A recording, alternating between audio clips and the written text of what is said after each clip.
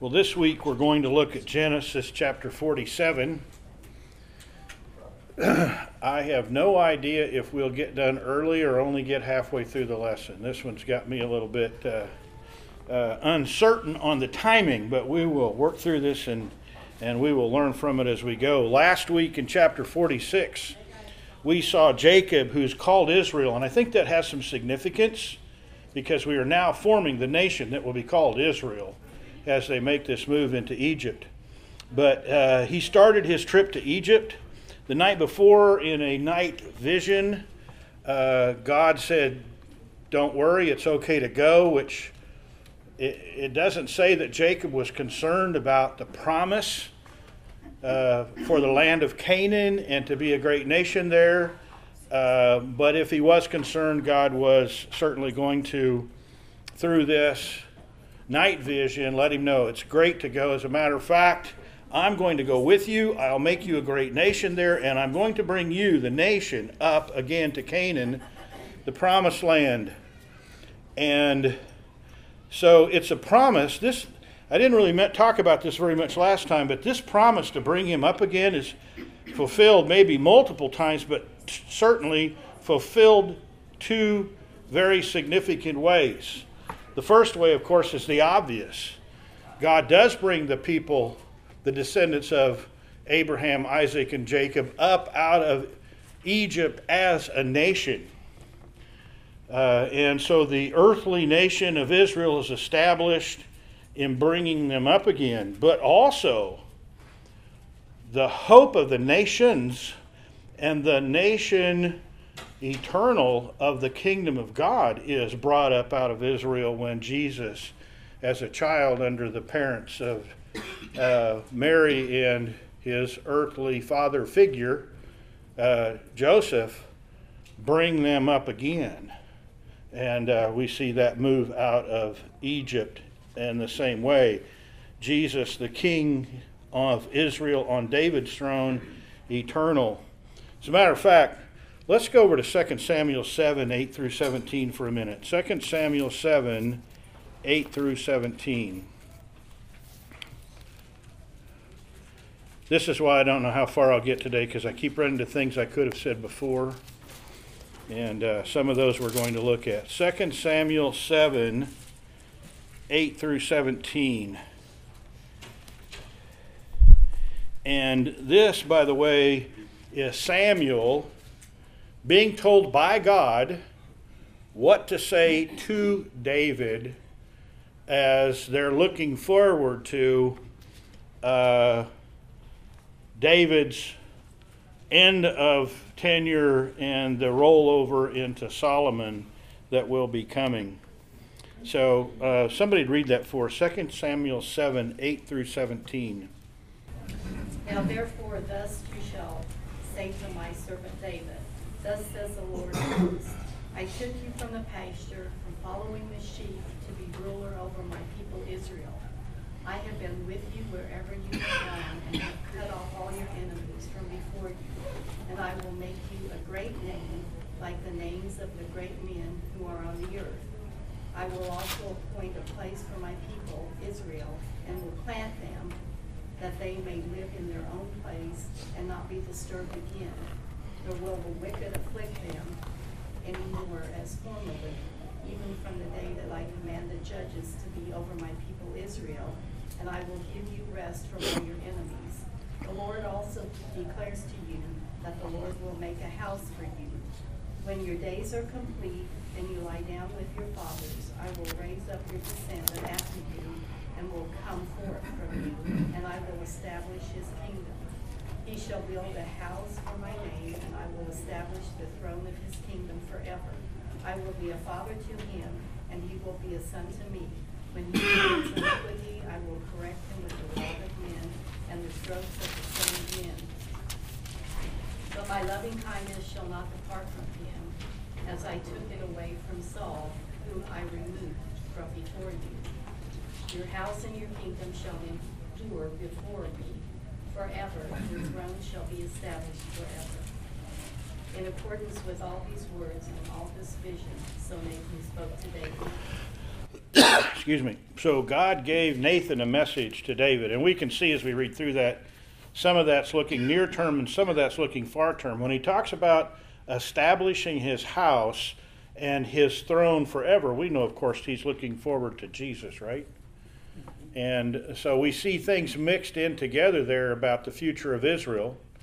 We know that some of that must be looking far forward, because will there be some problems with people? Yes. But the problems with people, with the kingdom being harassed, will certainly end when Jesus is fully established on the throne, ruling this world. And so he had his throne forever, your house and your kingdom. We're talking about Jesus, the incarnate God. And it will include the Gentiles as well, as we see them grafted in later.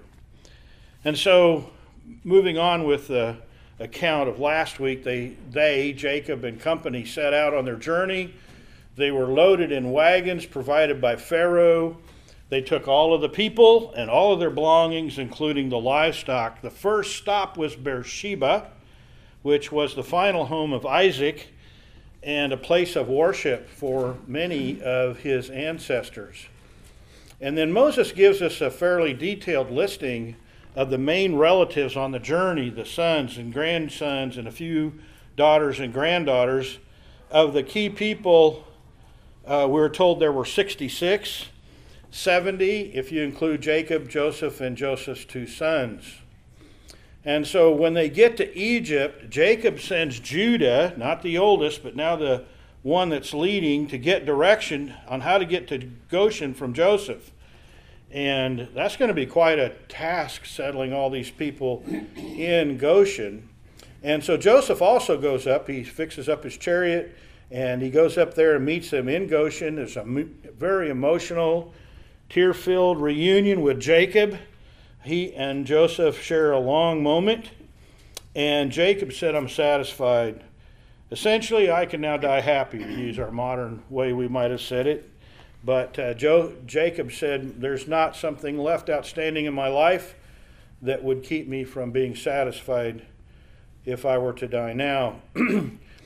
Joseph takes a little bit of time to coach his brothers and family on how to respond to Pharaoh. And the theme is, we're shepherds like our fathers before us. And he makes it clear this is going to mean that the Egyptians will loathe you, because they loathe all shepherds. And also it will help us have the chance to live in Goshen, because that's shepherding country. So it certainly appears that this is a goal in Joseph's mind, that indeed we will be shepherds and not well thought of in the eyes of the Egyptians. So with that background from last time, let's read, first of all, Genesis chapter 47, 1 through 6. Genesis 47, 1 through 6. Who has that for us? So Joseph went in and told Pharaoh, "My father and my brothers with their flocks and herds and all they possess have come from the land of Canaan. They are now in the land."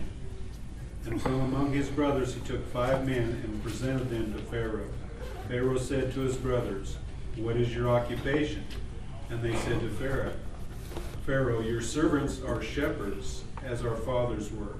They said to Pharaoh, "We have come to sojourn in the land, for there is no pasture for your servants' flocks, for the famine is severe in the land of Canaan.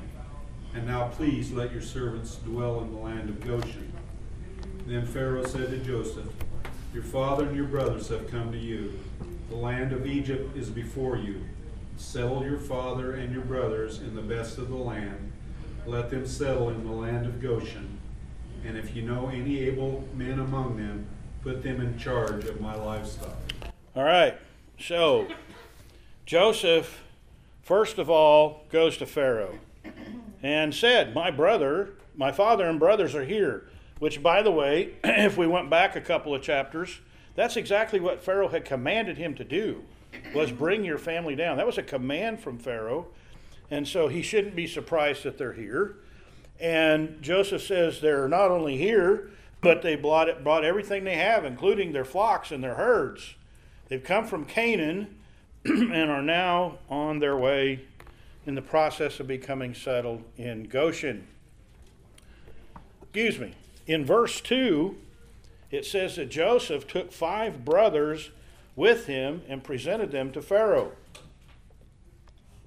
We don't get a listing of the 5, so we don't know which ones he took. I think it's a pretty good bet, though, that Judah was among them. Judah seems to be included in everything, but that is certainly pure speculation on my part.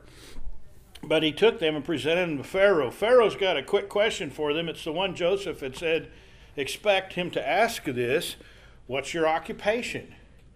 And you can imagine as these people are coming, and you know they're going to be a while because there's 5 more years of famine left, right? Isn't that what Joseph said when he met his brothers? And so we've got 5 years to go. So how are you going to fit into our culture, our society? What are you going to do to be a contribution? I mean, don't know that that's necessary, but certainly that's what Pharaoh has in mind, and we'll see that. And just as Joseph had prepared them, they said, your servants, which is going to be the common language, talking to the most powerful man in the nation. You're going to be servants at every turn. Your servants, we, your subjects, are shepherds, just as our fathers were. And so this is the family heritage. This is what you can expect out of us. It's almost typical of this era that you learn your father's trade and you keep doing whatever the family trade is. But certainly they're saying it's just like we don't know anything else. We're shepherds. Our fathers were shepherds. Shepherds we will be. But they continue, we have come as sojourners, kind of visitors. In other words, we're here temporarily. We're here as travelers in the land. We had no choice because there's no pasture in Canaan for our flocks. The famine is severe, and we're in trouble in terms of being able to continue in Canaan. And so we've come here. Therefore, please, so this is a request, please let your servants live in Goshen. And so Pharaoh responds. Notice he responds to Joseph. And this has a little bit of significance. Joseph, your father and your brothers have come to you. The land of Egypt is at your disposal. What is he saying about Joseph here? He's in charge. Yeah, you've been in charge of the land of Egypt for 9 years now. It's still in your charge. And they've come to you. It's yours to command. Settle your family in where? Goshen. Not only Goshen, but the best of the land.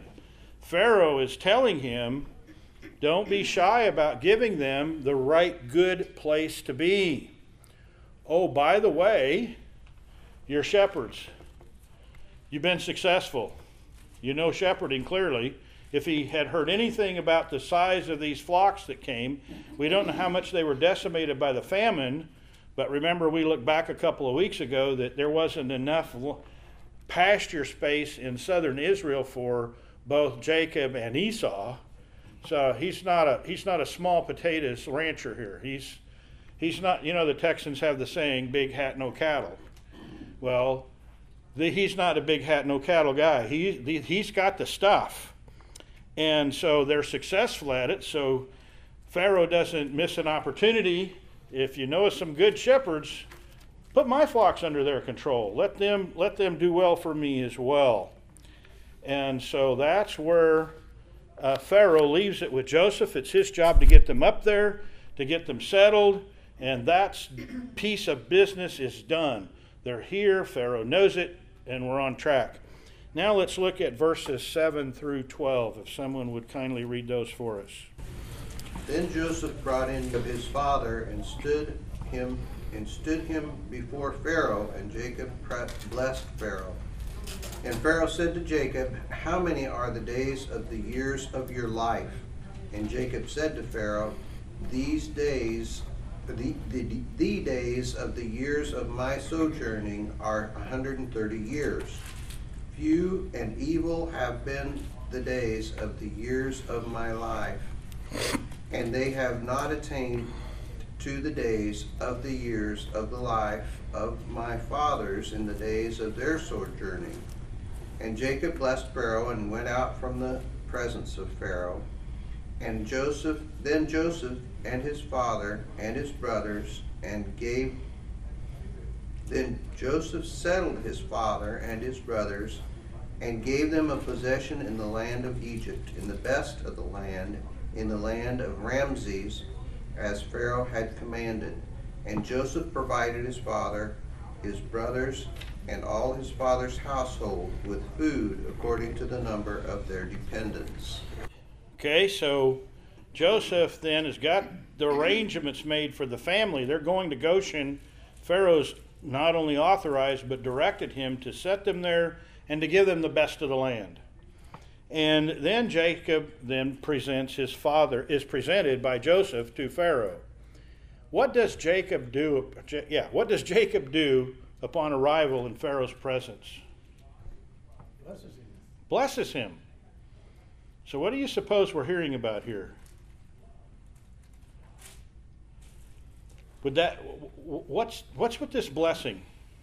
Don't make this hard. This is not hard stuff. I think it's just recognizing Pharaoh. Yeah, in some respects, it would be a normal greeting. You know, you can imagine in cultures, may God bless you. Blessings upon your house, as a part of coming in. There may be more to it than that, though. And so let's take a look at that. Before we get over, you can be turning to Genesis 27. That's back there a ways. But while you're turning, I want to talk to you about Pharaoh. And we could have said this anywhere along the way of talking about Joseph. Somewhere along the way, the Pharaohs changed. From all the indications we have, this would be a different Pharaoh than the one that initially put Joseph in charge. But this Pharaoh is still honoring of Joseph and his father, Joseph and his father, and they're completing the previous commitments that were started under Pharaoh. This is probably Sennacherib IV, and he began his service time as Pharaoh in 1841 BC. And so here is Jacob as he comes in and he initiates this blessing, something probably like a benediction. We don't have the words of it, but let's remind ourselves of Genesis 27, 26 through 29. This is the blessing that Isaac pronounced on Jacob as a result of the deception. Let's read that. Genesis 27, 26 through 29. Who's got it? Then his father Isaac said to him, "Please come close and kiss me, my son." So he came close and kissed him, and when he smelled the smell of his garments, he blessed him and said, "See, the smell of my son is like the smell of a field which the Lord has blessed. Now may God give you of the dew of heaven and of the fatness of the earth, and an abundance of grain and new wine. May people serve you and nations bow down to you, be masters of your brothers, and may your mother's sons bow down to you. Cursed be those who curse you, and blessed be those who bless you." So here's Jacob, through some trickery, receiving Isaac's blessing. And how does Isaac end that blessing? What's that last thing he says? Curses on those who curse you and bless Curses on those who curse you and blessings on those who bless you. If we were to look back in time, where else would we find these words being used? Who else heard words like these? Abraham from God himself, and then Isaac from God himself. And now here's Isaac passing it on to Jacob. And we might say, well, I don't know if that really applies. I mean, after all, you got this blessing through trickery, right? What happened when Esau come in and said, "Bless me"? I'm sorry. The blessing's been passed. Jacob became the child of the promise, receiving the same blessing that had been given to Abraham and Isaac, both Abraham initially directly by God, Isaac, it was affirmed, transferred to him, and now Isaac is transferring that to Jacob. Is Jacob being blessed by anyone in this chapter we're reading? He's being blessed by God. Being blessed by God, but let's add somebody else to it. Pharaoh. I mean, they can't stay in Canaan. They'll starve to death. Their flocks will go to nothing. Their families will die. I mean, it's just survival is gone in Canaan. And now they are in, eventually, Goshen in Egypt, but with Pharaoh's direction. Give them the best of the land. So Pharaoh is blessing Jacob. Jacob may very well be thinking about this blessing that was passed on to him. If they bless you, then I will bless them. And so here is Jacob voicing some sort of, it may just be a greeting, but it may be more than that. And, boy, so we find them there in verse 8. Pharaoh has his first direct interaction. How old are you? How many days have you lived? Verse 9, Jacob gives an answer.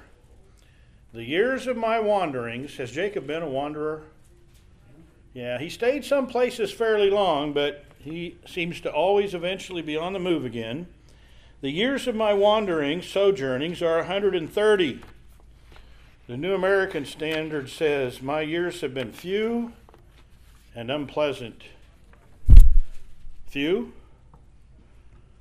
I think most of us, if we made it to 130, we wouldn't say few anymore. We might, I know some people over the years with joy have said, why won't God take me home? I'm ready. I've had enough of this. I'm looking for the next one. But he said few and unpleasant.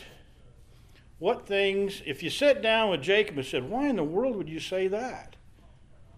What might you bring up or what might Jacob bring up that he would say, here's some unpleasantness I've experienced? Walking with a limp. Walks with a limp. Yeah. Wrestled with God and commended for it because he survived, but he walks with a limp. Even to this time, I'm sure. What else? His brother was after him for a while. Yeah, the rival. Well, and before even his brother was after him, he had this rivalry with Esau, didn't he? Remember the porridge? And you think Esau thought that was a fair deal when it got all done? No, but Esau was pretty foolish that way. And then you say his brother was after him. What do you want to do? Get a little money back out of him? Wanted to kill him. His brother was saying, the only thing that'll make me happy is the day that I kill Jacob. What else? He was tricked on his bride. He was tricked on his bride. Yeah, he went. You know, I got to say this. He should have expected something like that. Who set up his own trickery? Who led him in performing trickery when he was at home? Mother. And who's he going to see now? His mother's brother, his uncle. So what's the big surprise here? It runs in the family. But yeah, he's tricked on his bride. What else? God promised him Canaan. God promised him Canaan. Okay. Did he have Canaan? Not really. And he certainly didn't the day he's going to Goshen. We had to leave Canaan because we were going to starve there. What else? His sons tricked him to believing death of the other son. Oh yes, absolutely. There's two parts to that. Two huge parts. One is his favorite son, he lived through, it wasn't true, but he believed it, the death of his favorite son. Probably never truly got over it. I don't know of a parent who's lost a child that truly got over it. And not only that, then when he finds out he's alive, what does he find out? His brothers or his sons lied to him. The rest of my sons conspired to kill my favorite son and lied to me about it. So, okay, what else? Well, I stopped and I didn't go back and look him up. I just made a list, and I have the advantage. When I teach, these things get a little more firmly in my head probably. But I would have put down his own trickery. I mean, he even is apprehensive going into it. He says to his mother, what if we get caught? His mom says, typical of leaders leading you into a bad idea, I'll worry about that. Yeah, don't you worry about it. I'll take care of that if it happens. So just being a part of that deception, I think, would just not be something you'd look back upon favorably ever. And then he's got the death threat, plus he has to flee to the land of Laban. And then you've got Laban's trickery, which we already mentioned. We mentioned the whole deal with Rachel and Leah. By the way, even though he eventually gets the bride that he served for Rachel, and I'm not saying he thought poorly of Leah, but I can only imagine reading the verses, the chapters that talk about the rivalry between Leah and Rachel. Were they fun sisters for each other? No. They're both trying to win the favored position in Jacob's eyes, and they're in this birth competition of who can have the most kids, and jealousy and all. That had to be just, no wonder he was a successful farmer. I'd have spent all my time in the fields too. But anyway. But he didn't. But he didn't. No, he didn't, because Leah was the one that had so many children that basically it all boils down to they're the lead of his inheritance. That's right. That's correct. He had so many kids.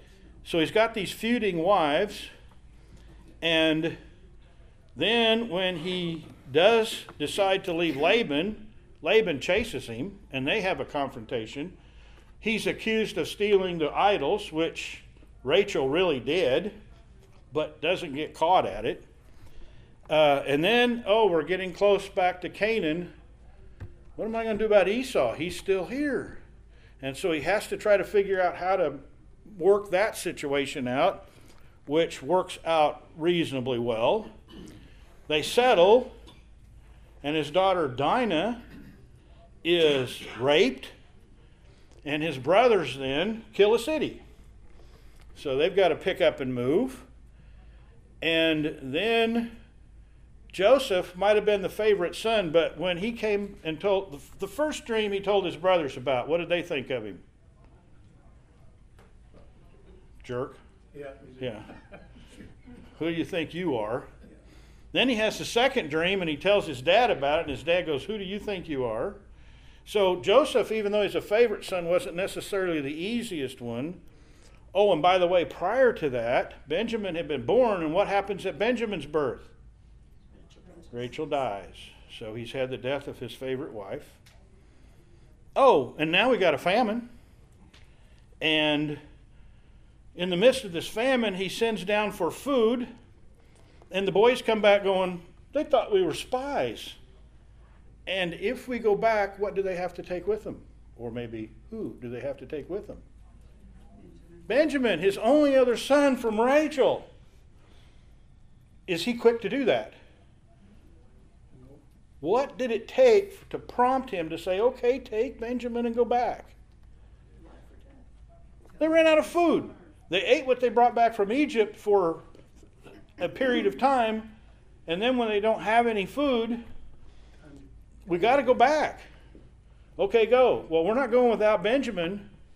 Oh, yes, you are. I'm not going to lose my other son. Well, if we go, there's no point in it. He won't talk to us unless we bring Benjamin. So finally, Jacob, okay, take Benjamin. Not to mention the fact Simeon was still there and had been there all that time being held captive for their return. So life hasn't really always been easy for Jacob, has it? Now, lest we get confused, has Jacob prospered? Yes. Has God been with Jacob? Yes. As a matter of fact, what would we say is the cause for Jacob being in Egypt, headed for the land of Goshen to settle? God's plan, God's sovereignty. Has God slowed one bit at any moment in his dealing with Jacob and the events of the world that caused him to be in this situation? And the answer is, of course not. So let's continue with what we're looking at. In verse 9, Jacob not only says 130 years, and they've been short years and been painful years, but I'm not as old as my fathers were. So he's looking at those that went before him and said, well, they lived longer than I have so far. And so that conversation is over. And Jacob again then blesses Pharaoh and leaves. And so in verse 11, we see that Joseph took the initiative, as Pharaoh told him to get his brothers and his family, his father, and all of their descendants and their possessions up to Goshen and settled there. And it says, Joseph gave them a possession in Egypt, the best of the land, in the land of Ramses, as Pharaoh had ordered. Okay, land of Ramses. What does that mean? I don't expect you to know, because honestly, in my reading and trying to figure this out, I don't think anybody knows. So how would you know? It's clearly another title for Goshen. Several people know that there were pharaohs named Ramses in Egypt. The problem with that one is that Ramses I started reigning in 1292 BC. Well, I don't remember the date now. We're not in 1292 yet. Remember, the numbers are big and count to smaller. We were in 11 something. I lost my page on that. Can't turn right to it. Must be right here. Yeah, 1141 BC is probably when the Exodus occurred. So we're over 100 years before the first Ramses that reigned in Egypt, according to the history that we have good account of. In the Egyptian language, Remsosh, R-E-M-S-O-S-C-H, Remsoch, means pastoral land or pastoral living. And so maybe this is a derivative of that word, and said the pastoral area. But honestly, the more I read, the more I was pretty convinced there's such varied kinds of ideas. I'm not sure anybody really knows. And maybe some of you have done better research than I don't know. But that's the conclusion I came to. And so he settles them there. The famine's still going. So in verse 12, Joseph provides food for all of the family. It says according to their little ones, but that means how big their family is, right? Questions, comments? Anybody have any information that would speak better to anything I spoke of here? I was just wondering if he was connecting this part of the end of Genesis to Exodus chapter 1. Yeah, there is a possibility. Thank you. When I was making notes, I didn't get that one transferred over. It might be that here's Moses. Thank you. That's probably pretty important. Moses writing to the Israelites. And 400 years have gone by, so they have known kings named Ramses. And it might be that there was some connection of one of those pharaohs' names with the land of Goshen. And so that might have been the modern name, even though the way the text reads, well, the text doesn't say that.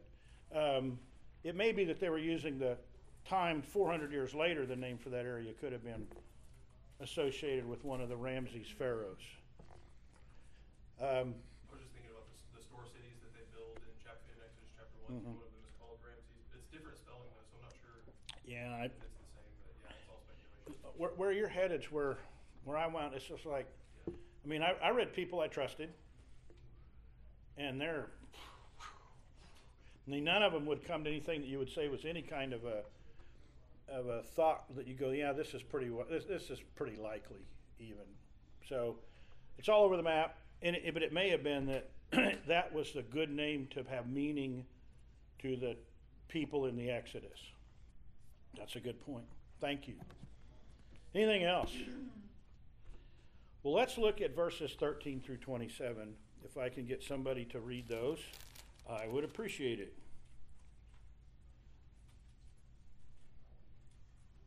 I know that's a longer passage.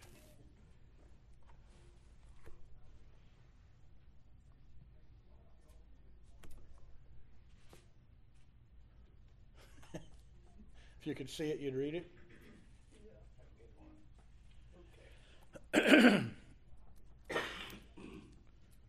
Now there was no food in all the land, for the famine was very severe, so that the land of Egypt and the land of Canaan languished by reason of famine.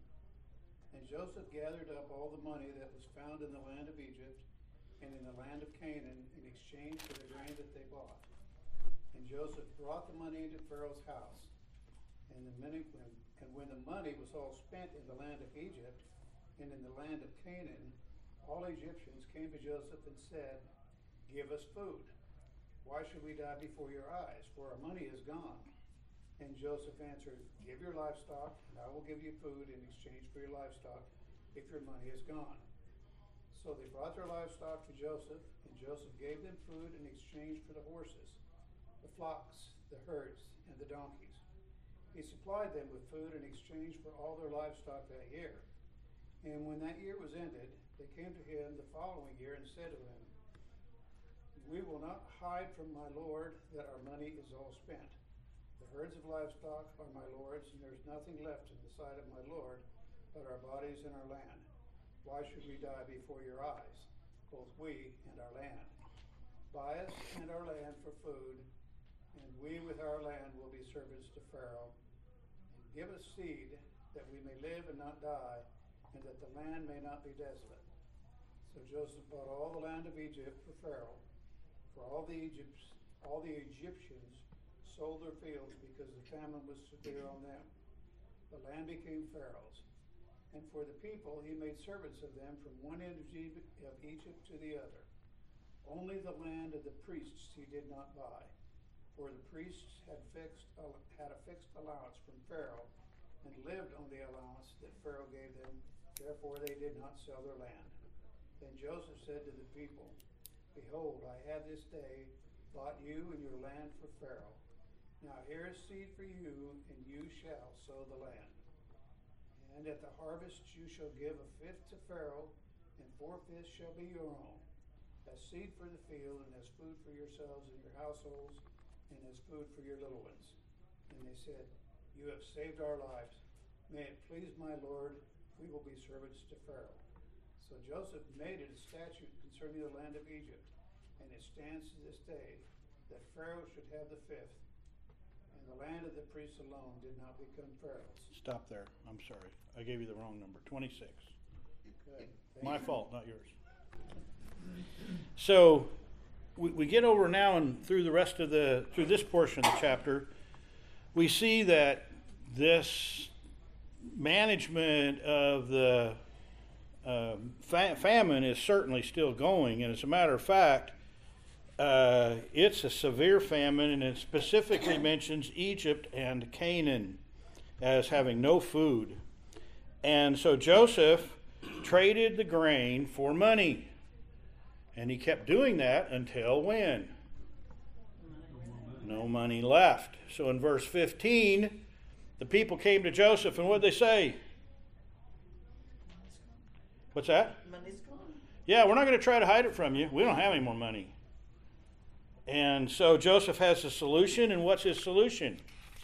Sell me your livestock. Yep, I will take livestock and trade for food.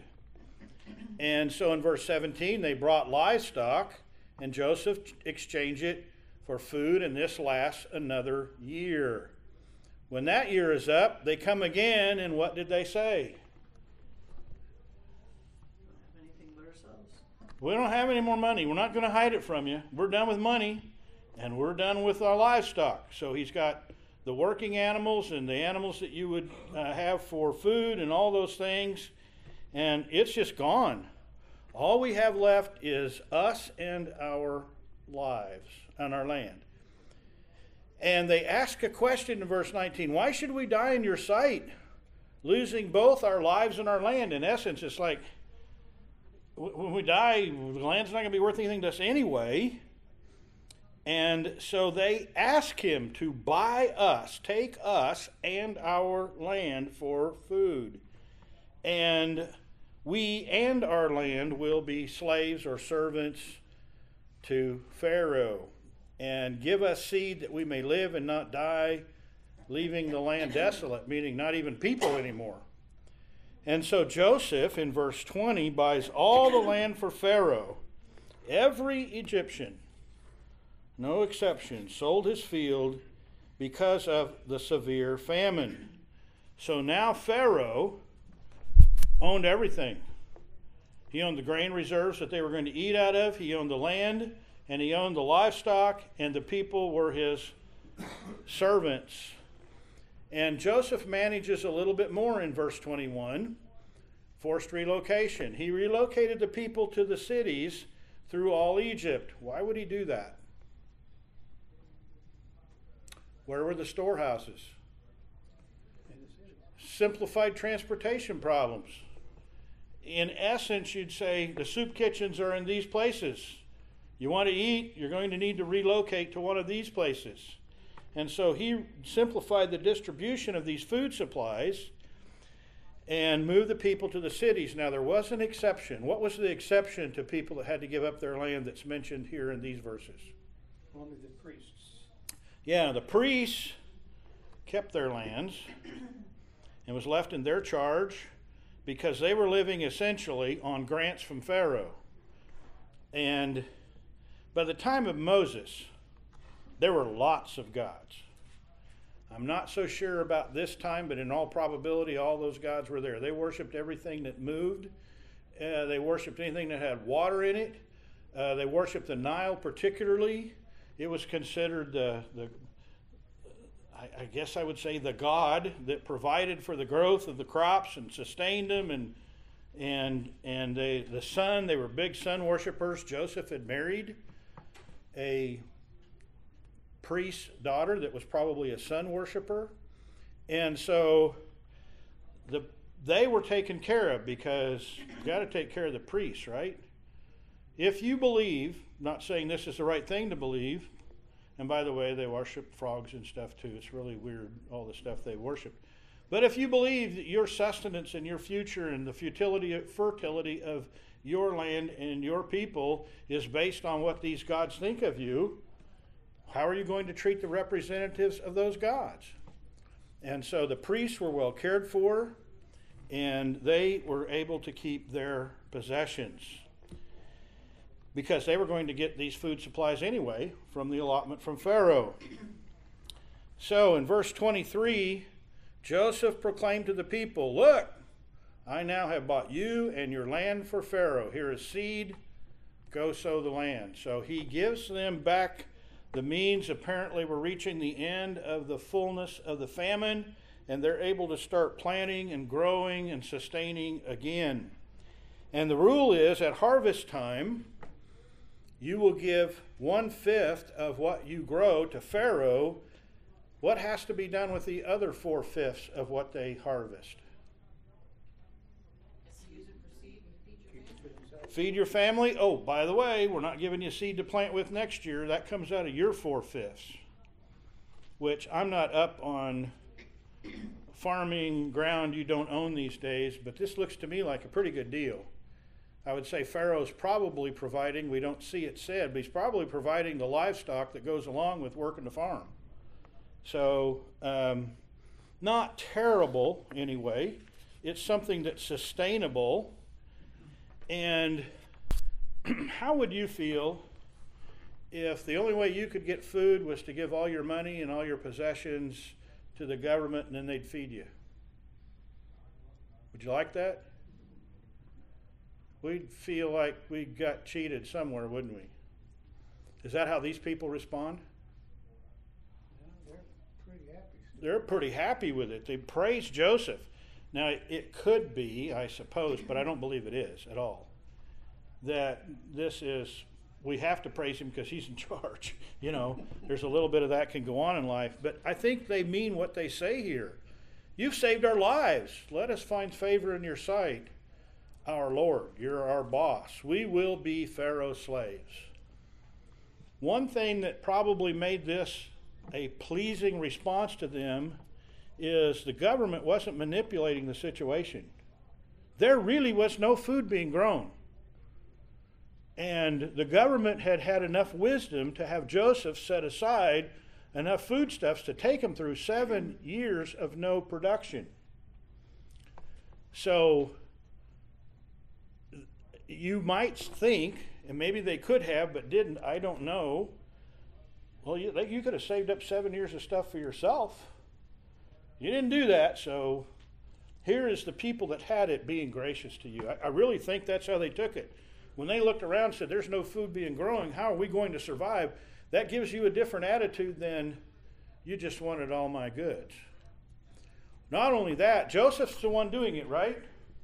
Did Joseph profit from this personally? No, Pharaoh did. He was doing it on Pharaoh's behalf. The word is fiduciary. He had a fiduciary responsibility. He was managing it for Pharaoh, for Pharaoh's benefit. So now all this belonged to Pharaoh. Joseph, I don't think, was getting poor working for Pharaoh. But nonetheless, he did it for Pharaoh and wasn't cheating the people. And so they seem genuinely pleased with what happens here. Rick, I had a question. Yes, sir. Do you think that the Israelites or the lineage of Abraham in Goshen is excluded from this? Because whenever the author writes, when Moses writes, he We're gonna primarily says Egyptians, right? So in my mind, I'm just thinking, like, were the Jews excluded from this, and would that exacerbate the tensions that we see in Exodus? Well, I don't know if they remembered back to this day or looked back to this day, but go back to verse 12. How are the... You're getting into my next few verses here, and that's great. Sorry. No, that's fine. It's a good transition. How were the Israelites being fed? Joseph provided them food. Yeah, they didn't have to go through all this. Joseph was shipping up allotments of food for them on a regular basis. You can just count on it, and we're going to see some more reasons why we know that's true. Let's read the rest of the chapter, beginning in verse 27.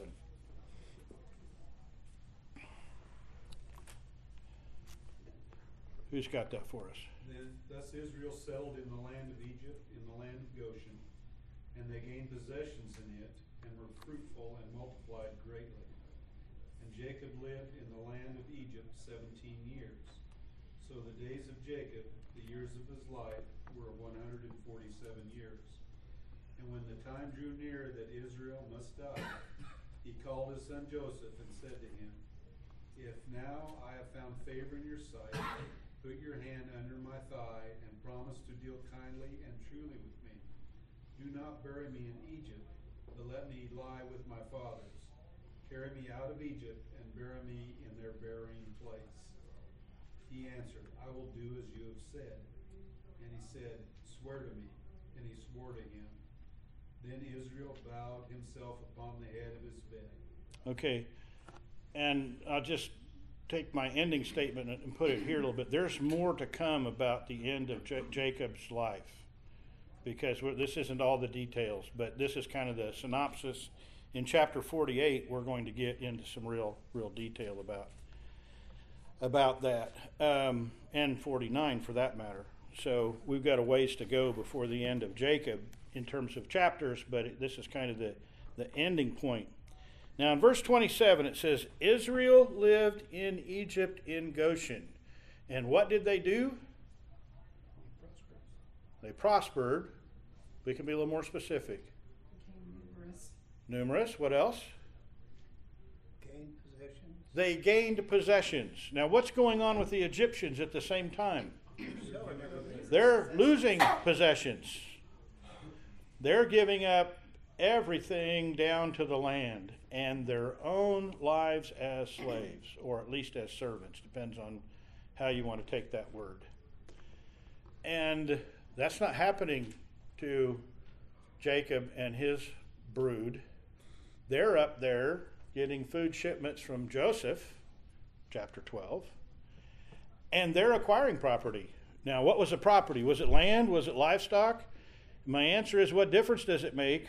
They're still going the opposite direction of everybody else. So they're prospering. This is working well for them. Who was God with? Jacob and his family. How was he protecting them? Joseph. And we don't read in the book of Genesis any complaining from the locals. Maybe it's because of Joseph's position. Maybe the locals weren't going up to check on these loathsome shepherds.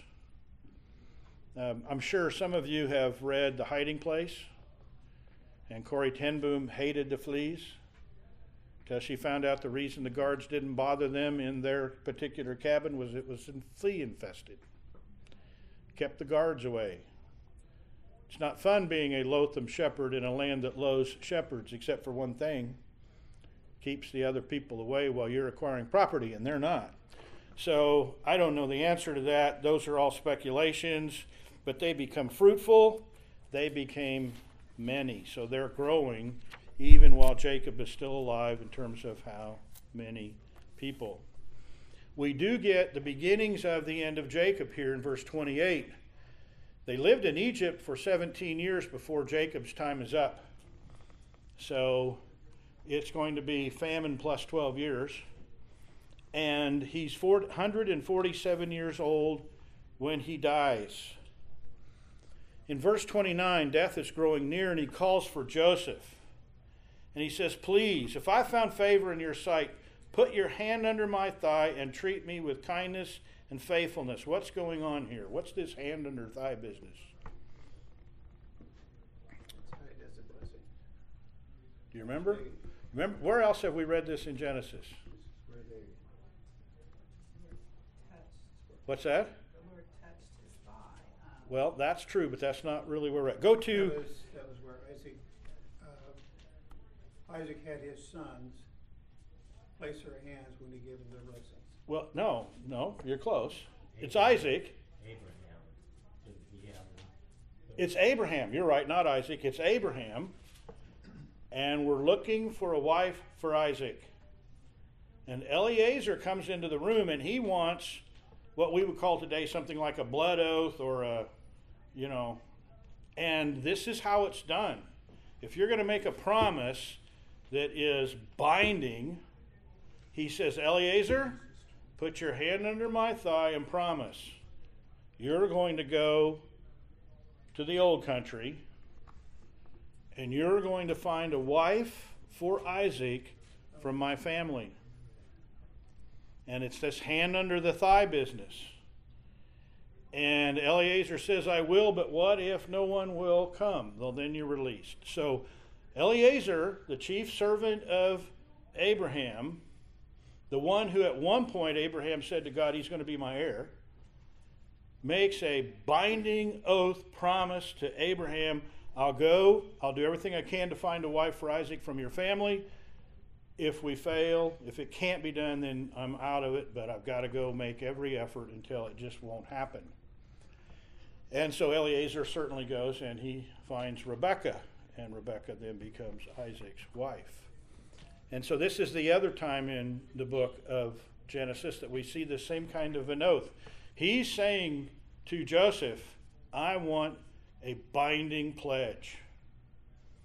Put your hand under my thigh and promise me, if you'll give me favor, that you will see that what he's going to ask for is by the way, if you want to go read that about Abraham, that's in Genesis 24. "Don't bury me in Egypt. When I lie down with my fathers, when I die, you shall carry me." So he's looking for Joseph to take care of it personally. "Out of Egypt and bury me in the burial place of my fathers." Where is that? Remember where the burial place of his fathers is? Isn't that the Oaks of Mamre? It's near the Oaks of Mamre. There's a field. Who bought the field? Abraham. Why did he buy the field? To bury Sarah. And the field was called Ephron's field. And in that field there was a cave. And the opening of that cave faced the oaks of Mamre, which is where Abraham kind of settled in when he first came for a while. Abraham was like the rest of them. He didn't actually stay in one spot long term, although that was the main one. And so I want to go back and be buried in that cave with my fathers. And how does Joseph respond? You bet. You've got it. I'll do it. And then we get to verse 31. That wasn't enough for Jacob. Swear to me. Don't know what that swearing looked like. But I want, in addition to the fact you've got my hand under my thigh and you said so, I want a firm swearing to me you'll do it. So Joseph swore to him he would do it. And then Israel bowed in worship at the head of his bed. And I'm not sure what that means. But let's go look at Hebrews 11:21. Hebrews 11:21. This is not a strong link to this moment, but honestly, it's the only thing in the Bible that does link to what Hebrews is talking about here. Hebrews 11:21, if I can find it.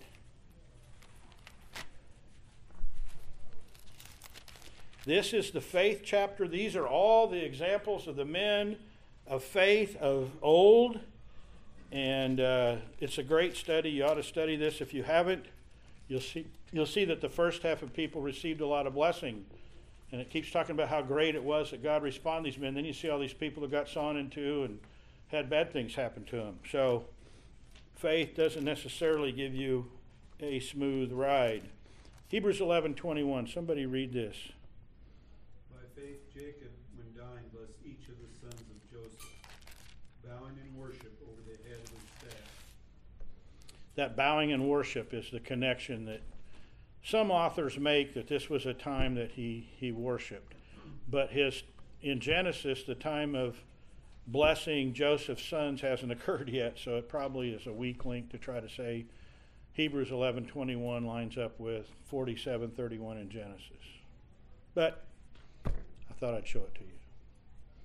Questions, comments, thoughts?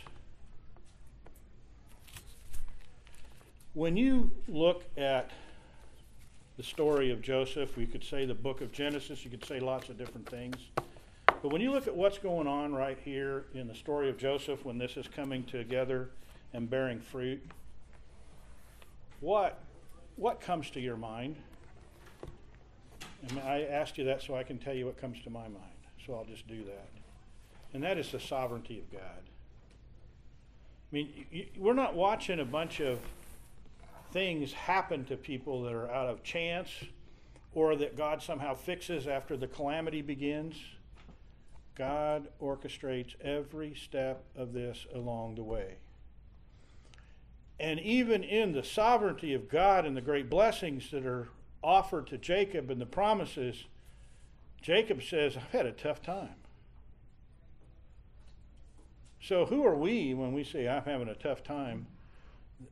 You hear the phrase sometimes, and sometimes it's not from a Christian kind of a person, but sometimes it is, and that this world's going to hell in a handbasket. And in a way, that's true. Read Revelation. Where's this world headed? But sometimes we might get the idea, or somebody might have the idea, maybe none of you do, that, boy, I just wish God was more in control of these things. God can't get any more in control than he is now. Doesn't mean we're going to individually have an easy time of it. Doesn't mean that we're not going to suffer and die.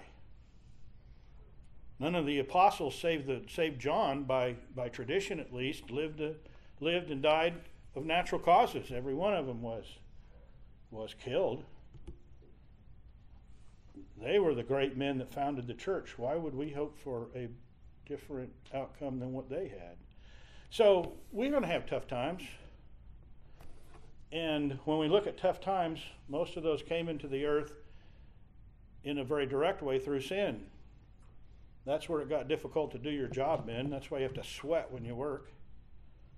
That's what it says. And you could keep on going. Death, disease, destruction, evil, all that came out of sin, and yet God controls every bit of that in the sense that he orders the events of this world so that his purposes are met. Very clear, and we see it very clearly in this story of how he established the nation of Israel through a famine. Questions, comments? Now let me pray. Father, your word tells us to be full of joy.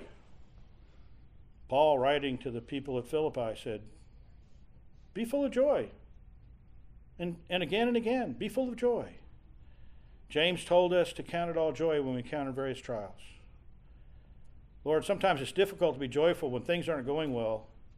But Lord, remind us every minute, every day, that you are the sovereign God and your purposes are always met. And you work in the details, both difficult and easy. Lord, thank you for your love for us. Thank you for the grace you've shown us in bringing us to Jesus Christ and giving us every reason to hope for the next kingdom, because it is the one of rest and promise. It's in Jesus' name we pray. Amen.